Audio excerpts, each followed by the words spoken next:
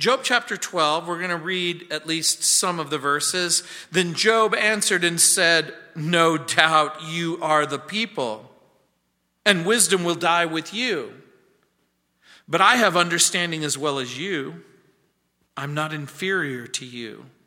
Indeed, who does not know such things as these? I am one mocked by his friends who called on God, and he answered him. The just and blameless who is ridiculed. A lamp is despised in the thought of one who is at ease. It is made ready for those whose feet slip. The tents of robbers prosper, and those who provoke God are secure in what God provides by his hand. But now ask the beasts, and they'll teach you, and the birds of the air, and they will tell you, or speak to the earth, and it will teach you, and the fish of the sea will explain it to you. Who among all these does not know that the hand of the Lord has done this, in whose hand is the life of every living thing, and the breath of all mankind? Does not the ear test words, and the mouth taste its food?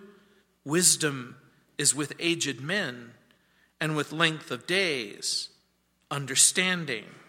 We'll pause. Again, we find ourselves a week before Christmas in the book of Job. Job, remember, is a man in pain. He is a man who has experienced unbelievable difficulties.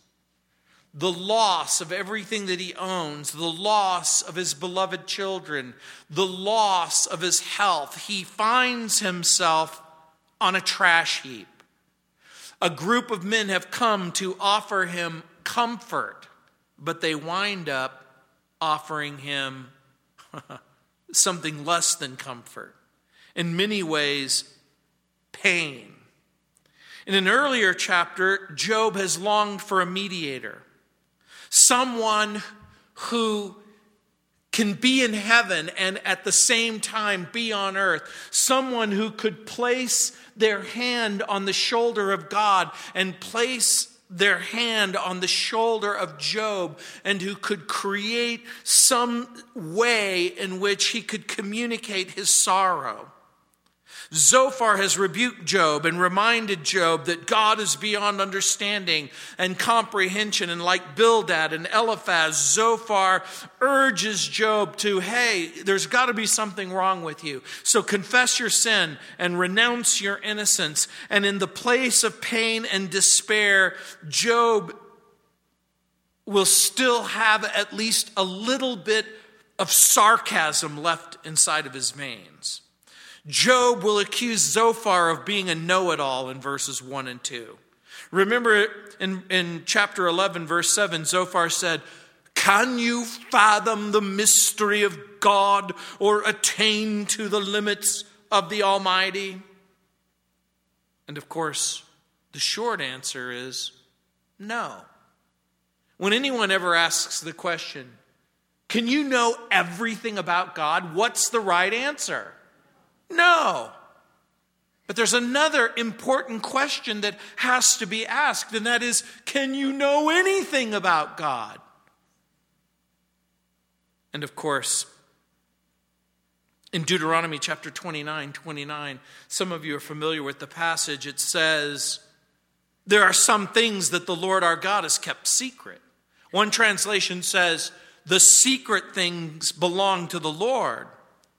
But he has revealed his law, and our descendants are to obey it forever. In other words, the secret things belong to the Lord, but there are certain things that God has revealed that we can know, that we can understand, and that we can obey. Job appeals to the fact that even animals are aware that God will sometimes allow evil and scoff at what is good in verses 3 through 12. Job will remind his critics that he's aware.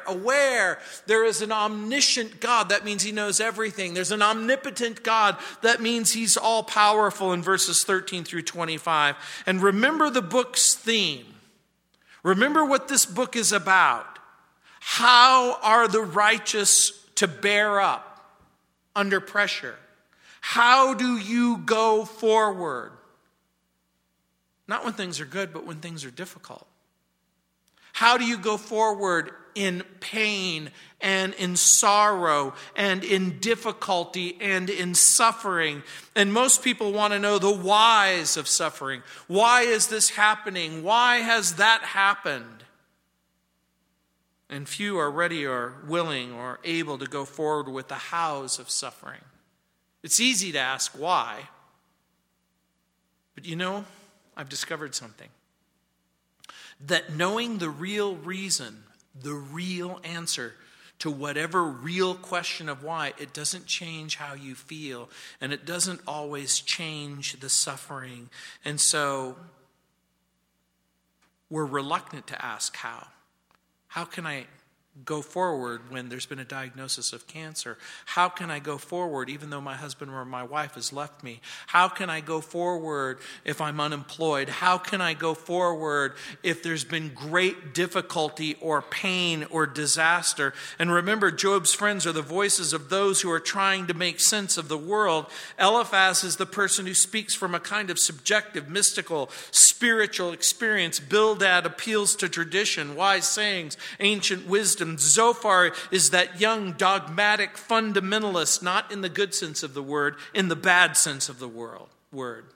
People say, well, are you a fundamentalist? And I usually will say, what do you mean by that? If you mean, do I really believe what the Bible says is true? My answer is yes. If you're asking me, do you believe that there's a real God and that he sent a real Savior, his son Jesus, into the world, that he died on a Roman cross and that he rose from the dead and he can change people's lives? If that's a fundamentalist, then yes, that's what I am. Each will argue with Job.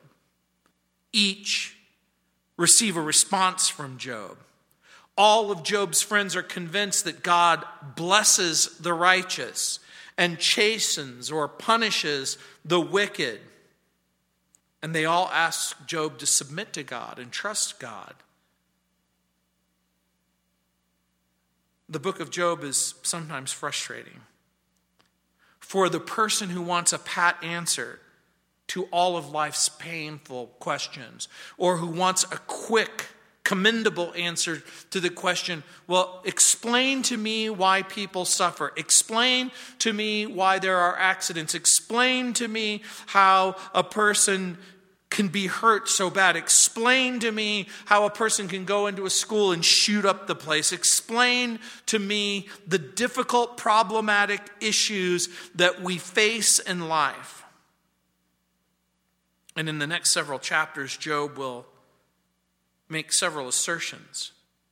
Some of those assertions include that he loves the Lord, that he trusts him. In the next chapter, Job will cling to the fact that he really does trust and hope in the Lord. In the 14th chapter, Job reveals his great hope that one day, that even though it looks like the only thing that he has to look forward to is being dead, he is going to present the idea that he could come back to life, that he could live again, where every injustice becomes just, and all of life's pains and problems and the difficult questions that we have will be resolved.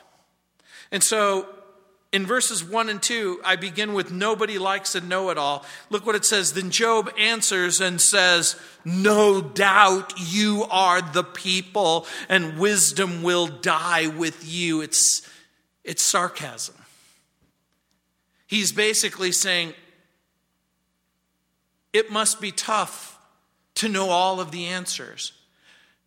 It must be tough when everybody else is in the dark and you are in the light. And of course, he's being sarcastic. Arrogance and conceit are attributes that are universally despised. Very seldom do we like a know-it-all. We hate people who say that they know it all.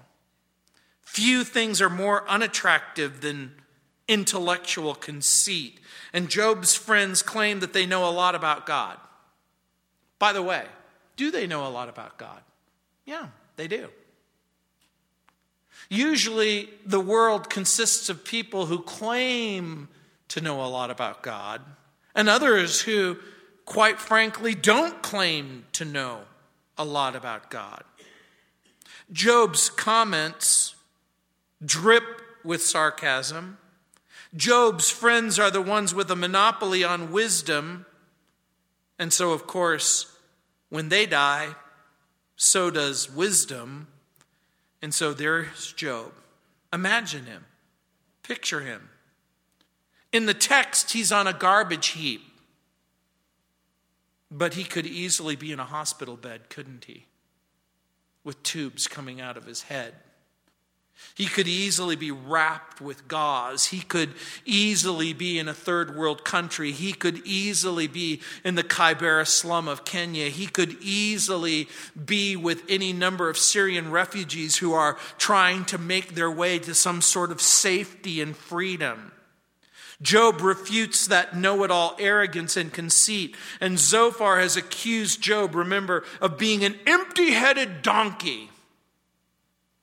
And so Job answers by reminding him that even dumb animals and the mindless earth know that God is the source of life and breath in verses 9 and 10. Creation knows the truth about God in verse 11. Wisdom and understanding belong to men who have grown old with age and experience in verse 12. David L. McKenna writes, quote, mocking the narrow and negative view of God that his friends have invoked upon him, Job recites one-sided facts from the history of nature in verses 14 and 15, men in verses 16 through 22, nations in verses 23 through 25. In each case, Job demonstrates his knowledge of God's power and prudence, equaling, if not surpassing, his friends by poetic images and factual overkill. Coming full cycle, he'll rest his case by repeating his contention. Turn to chapter 13 real quick in verse 2. What you know, I also know. I am not inferior to you. Few things are more difficult for me. When the unbelieving skeptic or the unbelieving critic or the atheist or the agnostic paints Christians with this broad brush of being stupid idiots. Oh, you're a Christian? Excuse me for laughing. Oh, you're a Christian? You believe that the Bible is true? You believe in talking snakes and fairy tales? You see, there's a big unbelieving world out there that mocks Christians and Christianity, and they think it has something to do with your intelligence. I know that before I became a Christian, that's exactly what I thought. Josh McDowell said, I thought all Christians had half of a brain, or at least two brains, and one of them was lost, and the missing brain was constantly being looked for. I read, and you probably read, a note. I heard it on the news just a couple of days ago. Senator Tom Coburn released the 2013 edition of the annual Waste Book on Capitol Hill Tuesday, and it's filled with enraging examples of federal spending. Greta Van Susteren wants to know why the federal government thought it was necessary to fork out $400,000 to do a study on the cognitive abilities of Tea Party members. The surprising conclusion of the study showed that Tea Party members have a better scientific comprehension than non-Tea Party members. This is what the author writes. Wow. Who could have guessed that people who tend to be pro-life, pro-family, pro-oil, hunting, fishing, meat-eating, global warming skeptics would have a better scientific comprehension than liberals? He writes, but to be fair, I'm sure libs leave us in the dust when it comes to self-esteem. This is all so very interesting because people really do view Christians as being intellectually challenged, cerebrally deficient. And look what Job says. In verse 3, sources of information. But I have understanding as well as you. I'm not inferior to you. Indeed, who does not know such things as these? Remember what he's doing. He's responding to the comments that Zophar has made in chapter 11. And even in pain, Job says, look, I still can think and I can still reason. He's not inferior in wisdom or understanding when it comes to the knowledge of God. Remember what's happening here. Remember what's being said. All the people, all of the principles, Bildad, Eliphaz, Zophar, do they all believe in God? Yes, they do. Do they have a fairly good sense of what kind of a God is God? Is he almighty? Is he all-knowing? Is he all-powerful? Apparently, that's the case.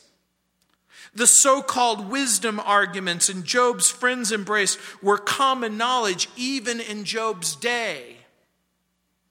And so when a person comes to me and they talk about the ontological argument or the reason for the existence of God from being, or they talk about the teleological argument for God, the understanding that there's a God based on the reality of purpose and design, people will try to often show off their big knowledge of philosophical or theological things, but all the while, they're not interested in the most important thing.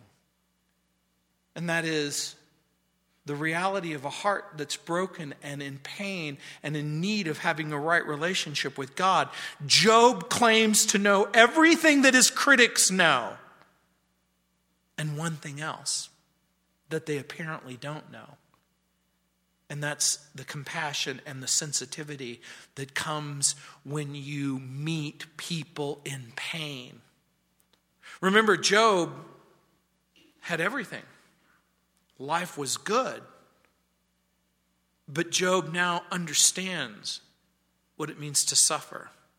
He understands what it's like to be neglected. He knows about handicaps and disabilities. And for those of you who are even somewhat familiar with handicaps or disabilities, for instance, our veterans who are coming home from the battlefield, and you'll notice that they're missing an arm or they're missing a leg, and pretty soon you begin to sometimes treat them that they're missing something else. That with the loss of a limb or the loss of a leg comes the loss of intelligence or the loss of usefulness, and you know that that's not true. I read from one particular sermon source, quote, nothing they had said had been profound or wise or even original. Everyone knew it. And that's the way it is for many of you. People will come to you. They'll argue about God. They'll argue about the Bible. They'll argue about the nature of God. They'll argue about the existence of God. They'll argue about the meaning of life. And they'll present to you all of these things that have been said over and over and over again, like they're going to catch you in your idiotic belief system. Like they'll say, okay, if the Bible's true and Adam and Eve had Cain and Abel, well, and then Cain kills his brother Abel. Well, where in the world did he get his wife? And it betrays the reality that they haven't really read the Bible and they don't understand the Bible, particularly when I'll say something like, well, he found her on eharmony.com. See, sometimes you have to say something that is going to get them to rethink even their own argument. And you go, hey, that's a great question. And that's an interesting question. And hey, let's just think about it for just a second. It says in Genesis chapter 5, in verse 4, after he begot Seth, the days of Adam were 800 years, and he had sons, plural, and daughters, plural, so that all the days that Adam lived were 930 years, and he died. And I'll say something like, look, if you lived 500 or 600 years, and you were able to have 300 or 400 viable pregnancies, see, I know you're laughing, you're going, man, that's a lot of children. You can have a lot of children rather quickly. And then they'll get all disgusted and they'll go, you mean they had to have relations with a close relative? And I'll say, yeah, that's exactly what had to happen, that they had to have relations with close relatives. And they'll say, well, isn't that forbidden in the Bible? And I'll have to say, yeah, the prohibitions against incest aren't given until the giving of the law. But remember, Abraham marries his half-sister, Sarah. And so for the people who are really interested in answers to important questions, there really are answers. Job says, I am one mocked by his friends, who called on God and he answered him, the just and blameless who is ridiculed. Look at his self-description. I am one mocked by his friends, who called on God. He answered him. Listen to what he's saying. He's giving his testimony. He's saying, you know what? Who called on God? I've prayed, and God has answered my prayer. I lived in a world where loving the Lord and ministering to the Lord and praying to the Lord was all a part of my normal routine. The just and blameless who is ridiculed. Remember, I've lived my life trying my very best to honor God. And remember God's testimony at the beginning of the book, that there's no one like him. Job describes himself as the object of scorn and ridicule. Ask anyone about their beliefs in God. Ask anyone about what they think about God. They're usually going to have an answer for you. They either believe in him or they don't. And if you ask them the question, what kind of a God do you think that God is? They'll list his attributes. Job acknowledges that God is the one who answers his prayers. And again, anyone can say that God is wise and powerful. And all of his friends have said that, haven't they? But Job is asking another question.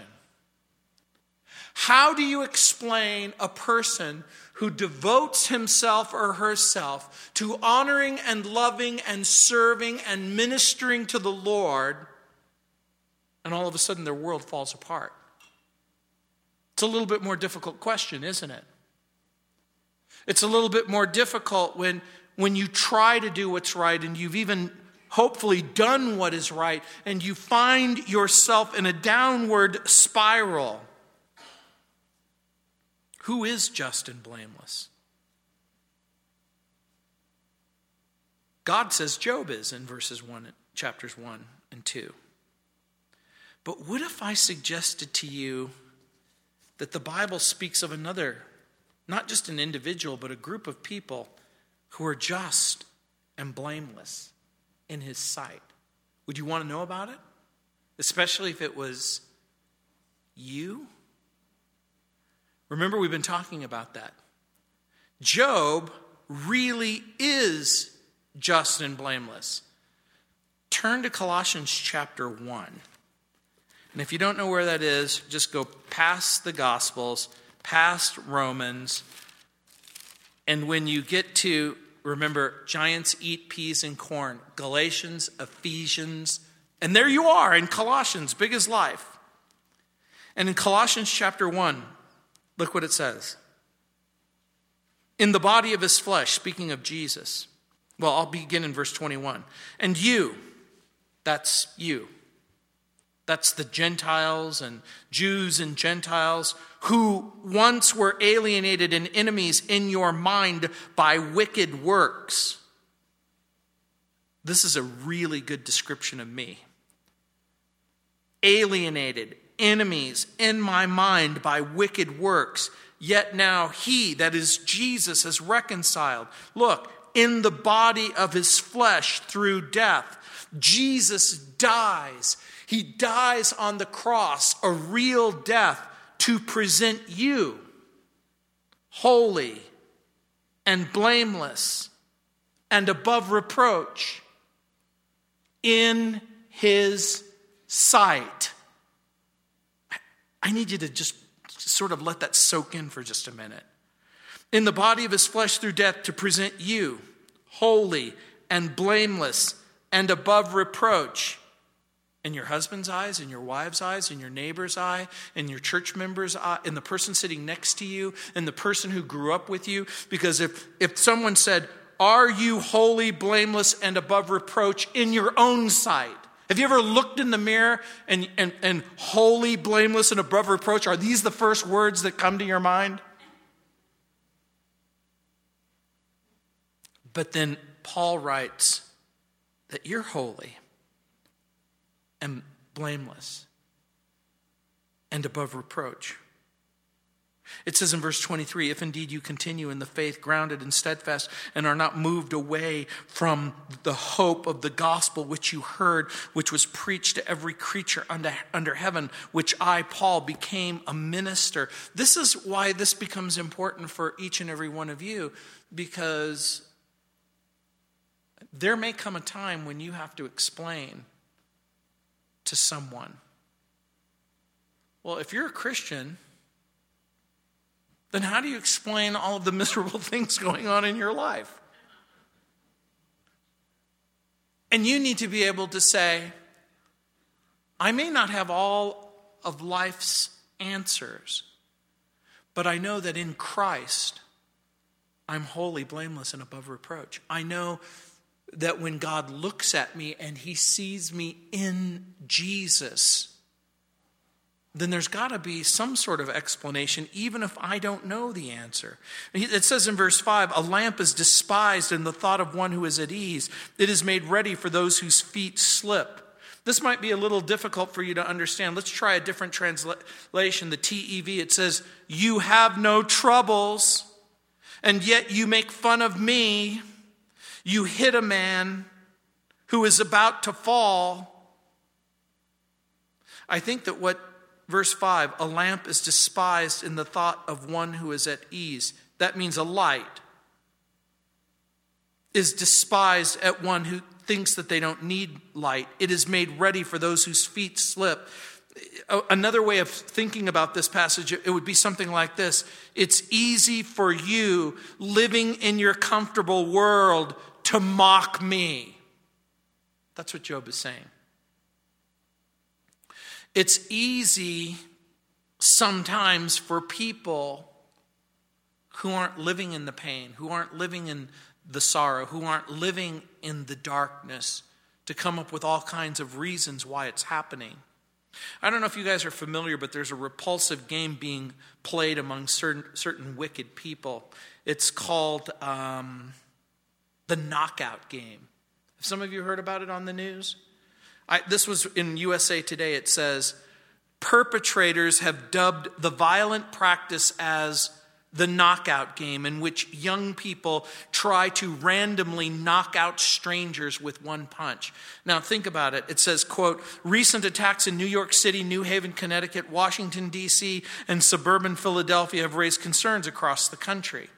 Apparently there's a group of people who are playing some sick, twisted game. And the sick, twisted game is that they come up on people who are maybe alone, maybe vulnerable, and they try to knock them down with one punch.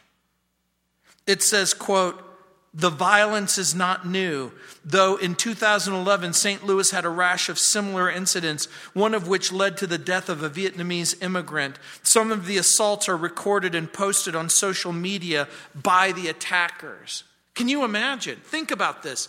In what world is it okay to find someone alone and vulnerable and try to knock them out with one punch?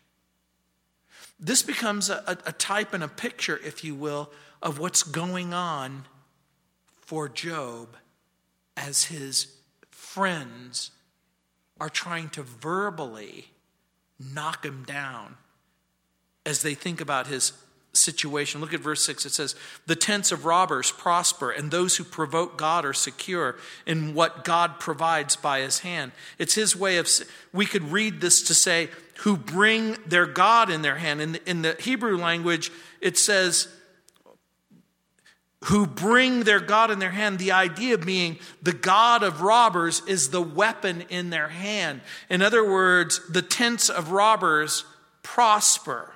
Why? Because they seem to be getting away with wickedness. In other words, Job is questioning the assertion. He's saying, look, you live in a world where you theologically say righteous people are rewarded, wicked people are punished, but that doesn't really make sense to me because the real world doesn't seem to reflect that. And so Job says, you've accused me of being an empty-minded donkey. Verse 7, but now ask the beasts, and they will teach you, and the birds of the air, and they will tell you. In other words, Job says, hey, let's look at nature. Ask the beasts, and they will teach you, and the birds of the air, and they will tell you. Does zoology and biology and the animal kingdom have something to say about reality? And in reality, in the reality of the world in which we live, do sometimes sharks eat lesser life forms? Do dogs terrorize cats? Do cats terrorize rats? Do rats, who do rats humiliate? Yeah. Elephants, people. It's Job's way of saying, if we study nature, it'll tell us something. I read something interesting. Chimps in Tanzania were seen swallowing the unthawed leaves of a tree that they normally avoided. Intrigued by what the primates would eat, why they would eat these particular leaves without chewing them, biologists studied the chimp droppings and found that the leaves were not digested. The chimp's digestive system simply removed chemicals from the surface of the leaves, and those substances killed parasites within the chimp's intestinal tract. How do they know that? How does the chimp know to eat this and that his body won't digest it, and yet it will keep him from infection? Another interesting insight comes from the Brazilian woolly spider monkey. I read, the female monkey does not ovulate for about 6 months after she gives birth so that she has time to raise her baby before becoming pregnant again.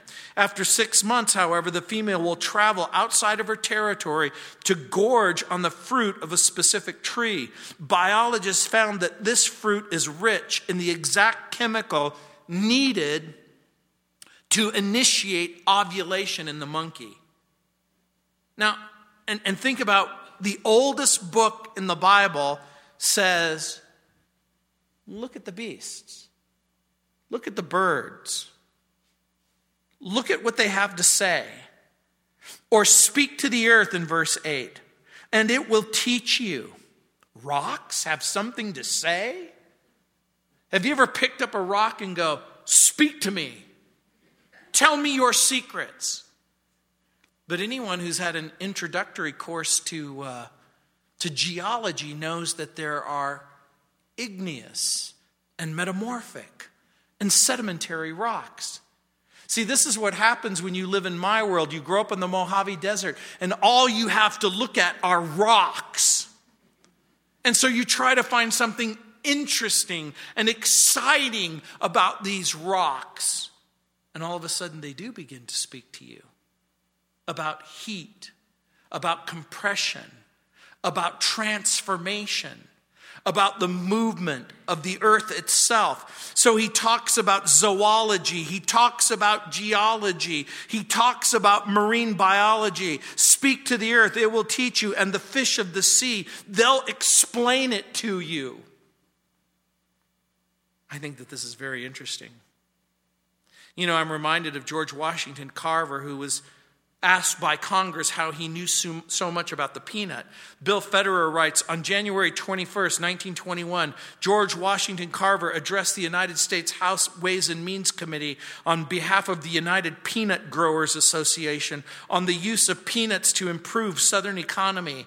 Initially, he was given 10 minutes to speak, but the committee was so captivated, his time was extended, and he explained how many products derived from the peanut, including milk and mock beef, beef and mock chicken. And George Washington Carver stated, quote, "If you go to the first chapter of Genesis, we can interpret very clearly, I think, what God intended when he said, 'Behold, I have given you every herb that bears seed.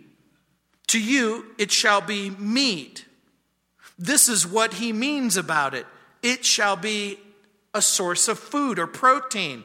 There is everything there to strengthen and nourish and keep the body alive and healthy. And after nearly 2 hours, the chairman said, "Dr. Carver, how did you learn all these things?"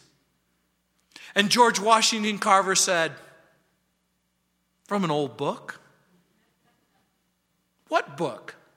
asked the chairman. Carver said, "The Bible." And the chairman said, "You mean the Bible talks about peanuts?" "No, sir," Dr. Carver replied. "It tells us about the God who made the peanut. And I asked him to show me what to do with all that the peanut could do." Now, I want you to think about that for just a moment. Does that sound like an idiot? Remember, George Washington Carver has a deeply held Christian conviction that the Bible is true, and what the Bible says about the earth, the sky, the sun, the moon, the stars can be believed. But George Washington Carver also believed that what the Bible says about life and death and about eternity was also true. And so in verse 9, look what it says.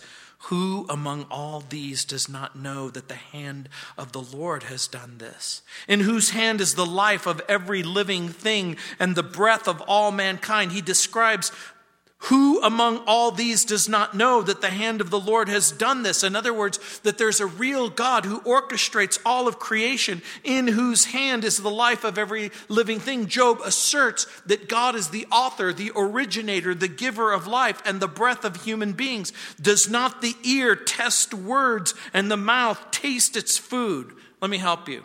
What is Job saying? William MacDonald writes, quote, "If Job's critics tested words as carefully as they tasted food, they would agree with the ancients who uniformly agreed with what Job had said." In other words, you listen carefully.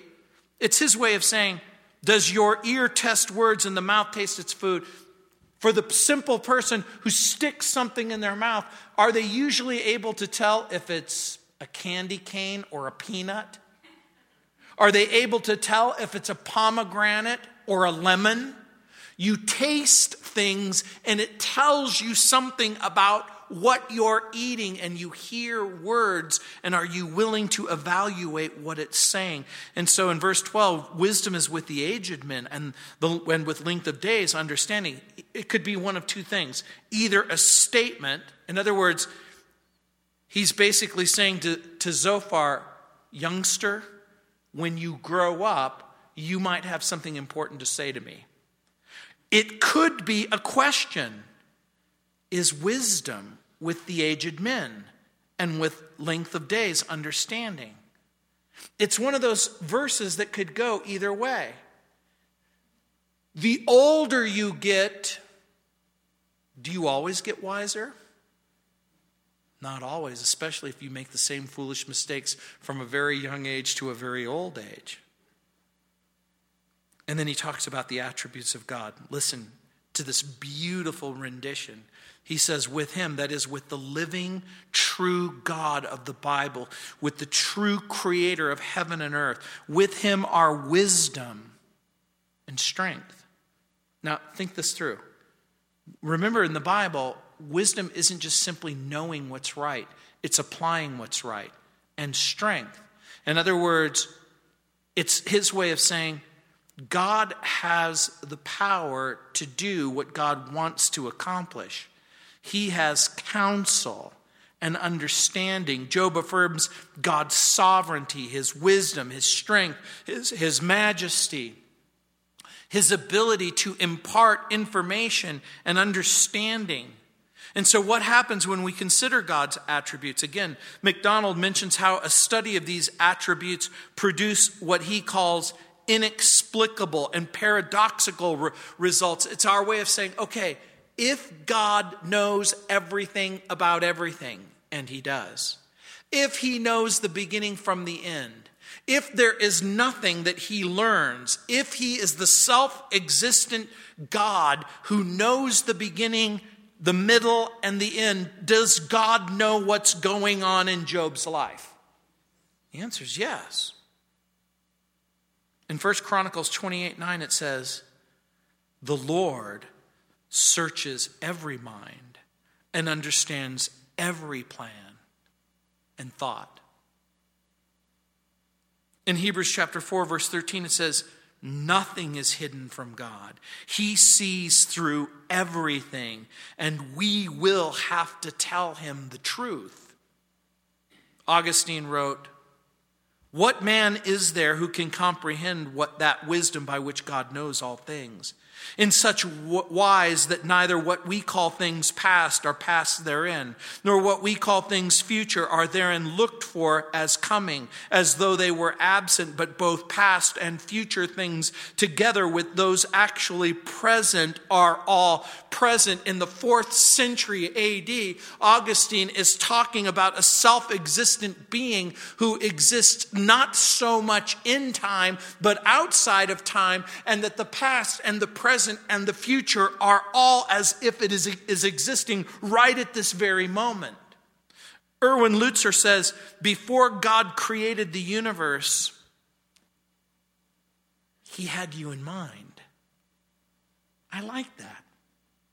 Before God creates the universe, he knows your beginning. He knows your middle. He knows your end. He knows every obstacle. He knows every pain. He knows every trial. A.W. Tozier says, God dwells in eternity, but time dwells in God.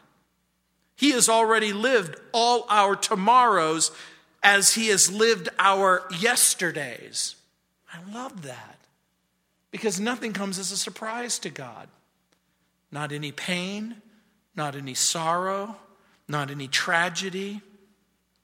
In verse 14 it says, if he brings a thing down, it cannot be rebuilt. It's Job's way of saying, if God decides to tear something down and he never wants it to be useful ever again, will it? If he imprisons a man, there can be no release.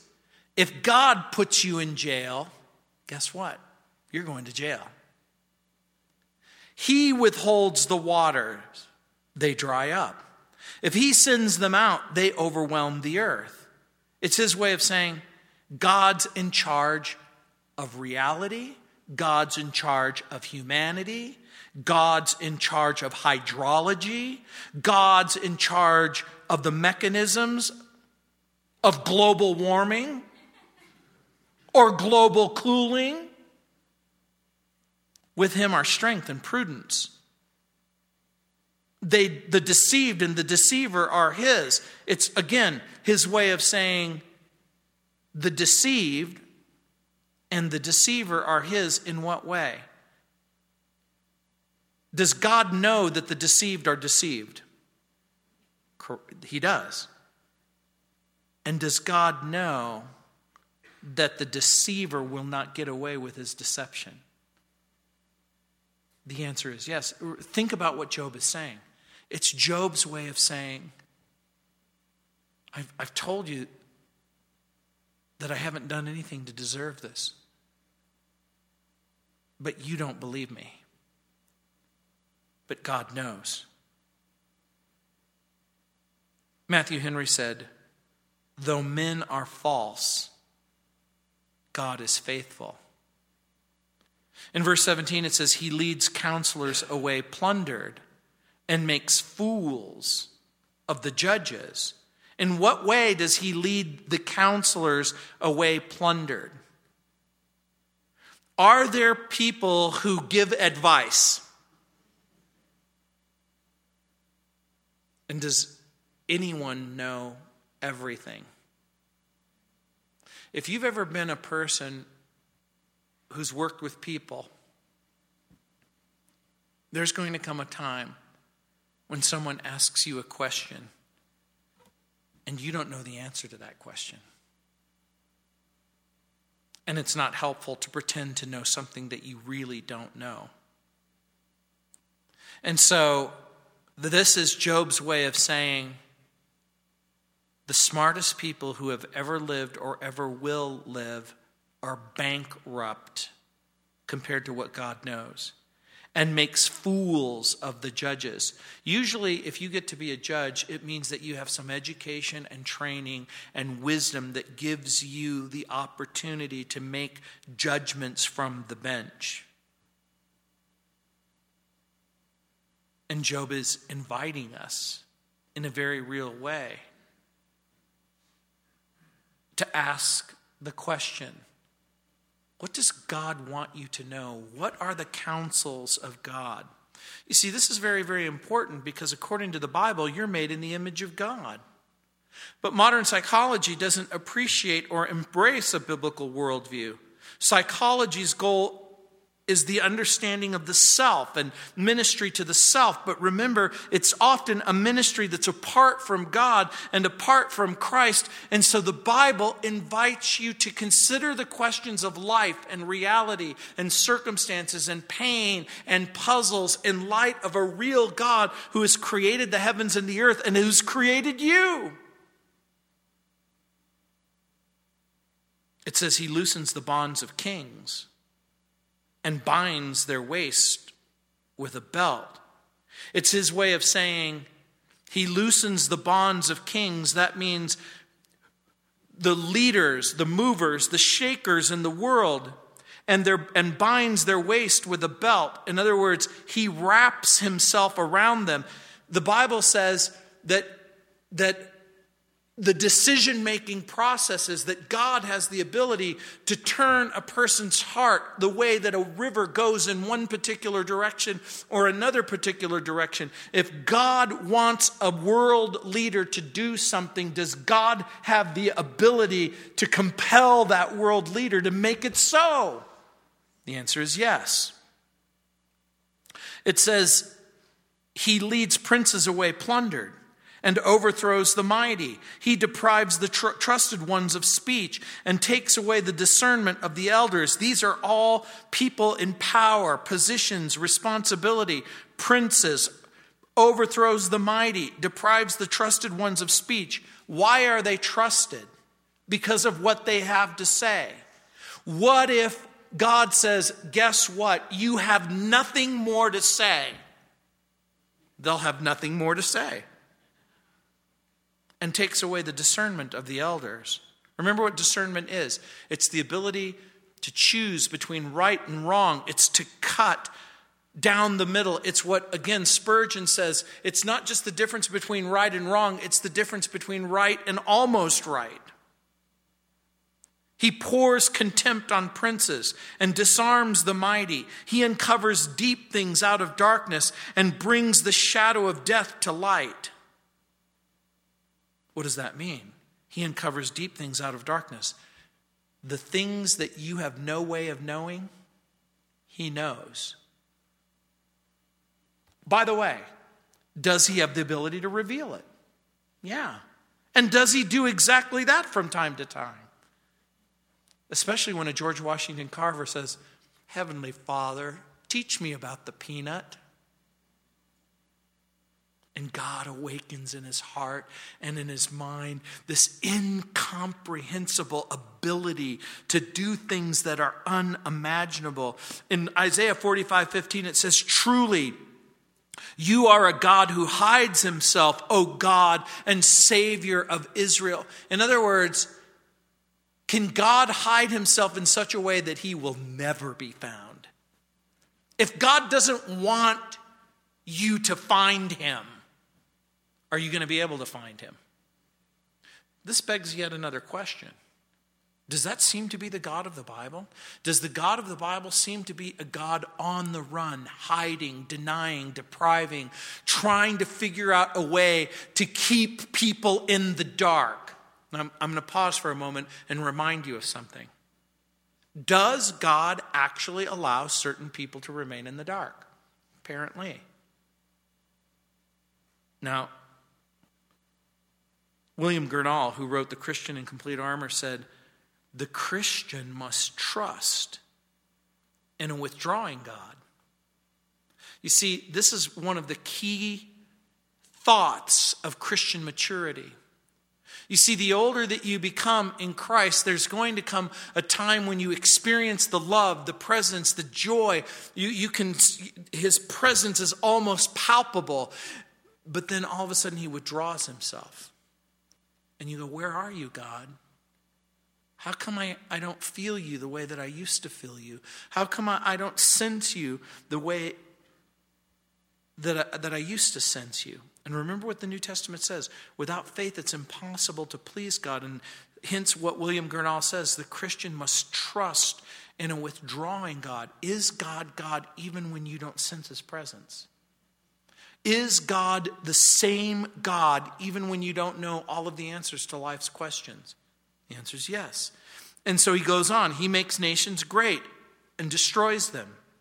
He enlarges nations and guides them. In verse 23, it doesn't make sense to a lot of people. Why in the world would God make a nation great just to bring it down? Could God raise up a Babylon for his own purposes? Can he bring it down? Can God raise up a Persia for his purposes and bring it down?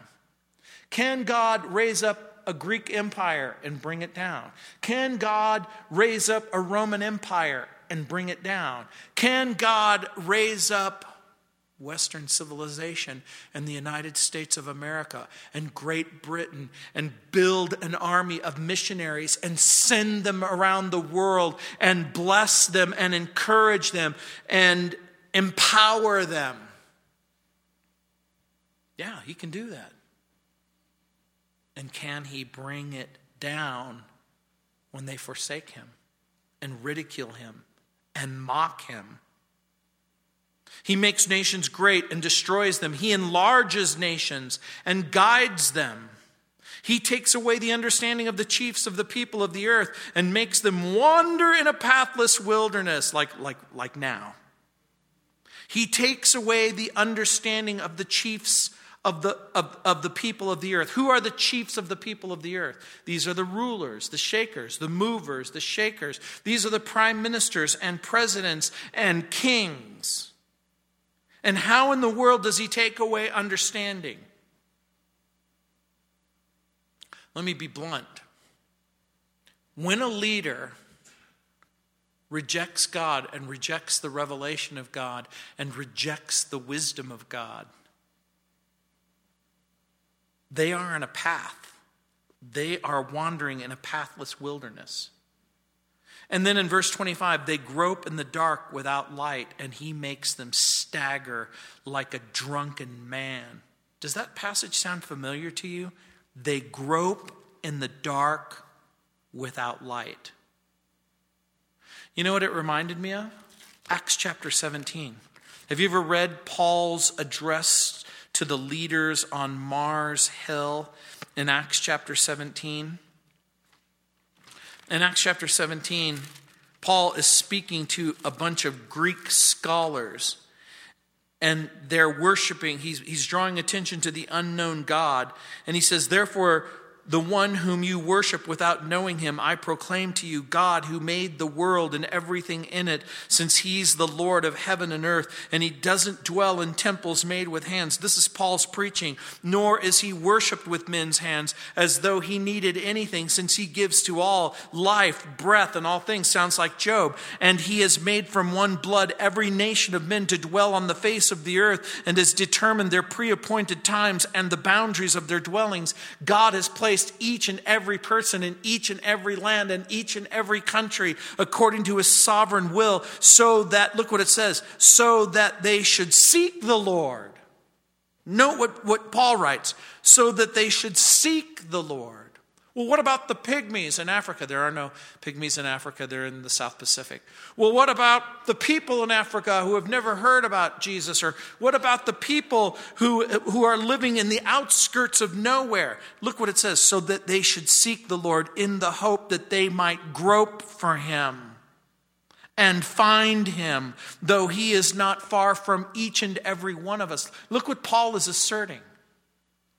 Is God far away from the people in Africa, far away from the people in Alaska, far away from the people in South America, from the North Pole to the South Pole, and every continent and every country? Are those people there so that they won't know about God, or they won't know about Jesus, or they won't know about his majesty, his honor, his splendor? Remember what Paul elsewhere argues. He argues that all of creation bears testimony that there's a creator and that we can know something about that creator.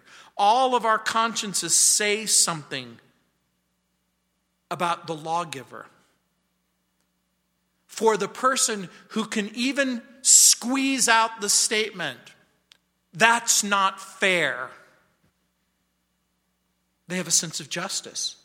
The moment a person says, "That's not fair," there is in their mind and heart a sense of equality and justice, and that there must be a just God who reasons and draws conclusions based on equity.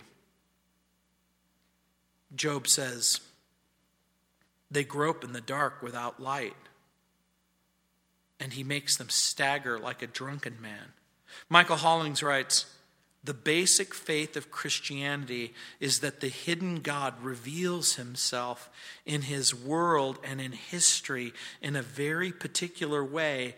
God becomes a man. Jesus is accepted in faith by Christians as divine and human. And now, all of a sudden, we see at the end of chapter 12, Jesus and the New Testament. Remember in Luke chapter 2, we lived in a world that was darkened by sin. They were groping in the darkness without light. And then all of a sudden a great light appears. This is interesting to me. They grope in the dark without light. Why? Because they love darkness. Because their deeds are evil. Imagine the people who say, "We don't want God, and we don't want Jesus, and we don't want Christmas, and we don't want this Christmas story." Zophar's question. Go back to chapter 11, verse 7. Read it again. "Can you fathom the mystery of God or attain to the limits of the Almighty?" What's the simple answer? No. And yet Paul in Ephesians chapter 1 verse 9 says, "He's made known to us the mystery of his will." Can you fathom the mystery of God? Paul, Ephesians 1:9. He's made known to us the mystery of his will according to his good pleasure, which he purposed in Christ to be put into effect when times will have reached their fulfillment, to bring all things in heaven and earth together unto one head, even Christ. And in Colossians 1:26, the mystery which has been hid from ages and from generations, but now is made manifest to his saints, to whom God would make known what is the riches of his glory, this mystery among the Gentiles, which is Christ in you, the hope of glory. Can you fathom the mystery of God? If by the mystery of God you mean that God has a message and God is going to bring that message, and it's going to be a message of hope, and it's going to be a message of redemption, and it's going to be a message of deliverance, how in the world are we to understand the mystery of God, a God who speaks and then refrains from speaking? By the way, when God is silent, is there a reason? Yeah. And when God speaks, is there a reason? Yes. Os Guinness was right when he said, "Mystery is beyond human reason, but it is not against human reason." A fully comprehended God is certainly not the God of the Bible. Thomas à Kempis said, "If the works of God were such as might be easily comprehended by human reason, they wouldn't be called wonderful or unspeakable. The truth is, if you knew everything about God, then he wouldn't be God. He would cease to be God. He would be the clever invention of your imagination." By the way, does the God of the Bible seem to be the invention of a clever person's imagination. That should say something. A.W. Tozer wrote, "To the frightened, God is friendly. To the poor in spirit, he's forgiving. To the ignorant, considerate.